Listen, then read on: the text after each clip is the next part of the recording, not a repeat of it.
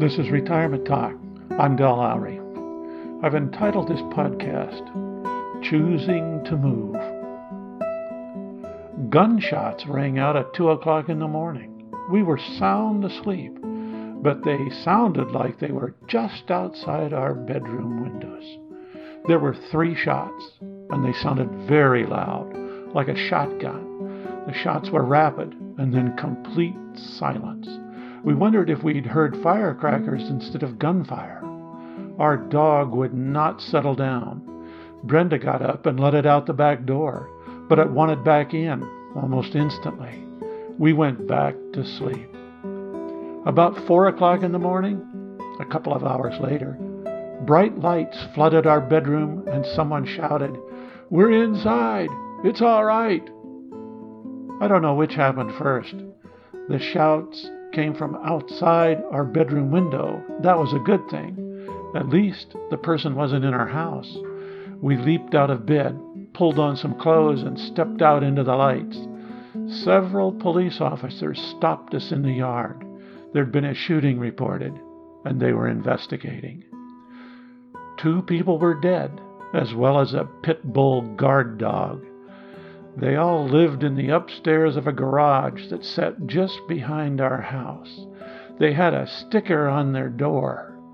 "These premises are guarded by a 12-gauge shotgun 3 nights a week." You guessed the nights. Well, someone had. A low crime rate was one of the reasons we'd chosen to put a down payment on a house in this town just 1 week earlier. We had found the perfect spot for our retirement. We were in the waiting for closing stage when the deaths came. It was a drug deal gone bad. We knew the victims and we knew the shooter. The victims were students that had dropped out of college for a semester or 2 and were into trucks, pit bulls, and guns. They liked to go 4-wheeling. I guess they also liked to do some drugs. The shooter was an off-campus friend, IQ in the low 70s. 2 mutual friends had put him up to being the trigger man. It was a mess. Our choice of a place in which to retire came into question. This was supposed to be one of the best places in America in which to retire. We loved it, but the shooting put a few doubts into our minds. We were living in a campus ghetto area in Bellingham, Washington. We had set off from Alaska on a year-long quest for a possibly better place in which to retire. Bellingham was our first stop and impressed us so much that we never looked any further. We put the shooting down to bad timing on our part and bad deeds by some of our neighbors. We breathed a little sigh of relief, knowing our new home purchase was at least in a different neighborhood. Only later did we learn that the infamous Ted Bundy had killed one of his victims just a block away from our new home.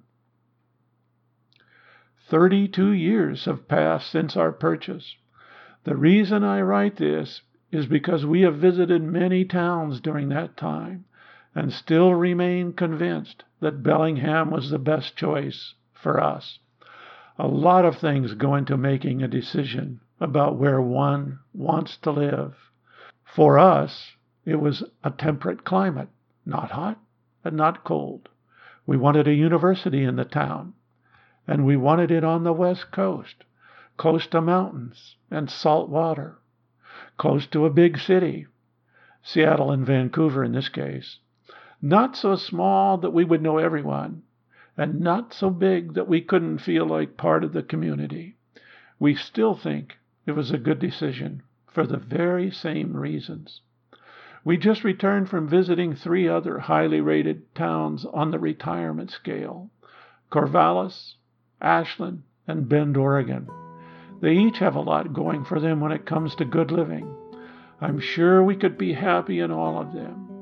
The one major factor that took them off our list was the summertime temperatures. They get hot. We have found ourselves passing through them while on road trips over the years, and 100-degree temperatures registered on the thermostat. If hot weather is your thing, or if you don't mind it, then those would all be worth looking at for your leisure years. Portland and Eugene are two other towns that rank high in desirable places to live on surveys. They are great communities and would be prime prospects for anyone who is considering a move to the Pacific Northwest.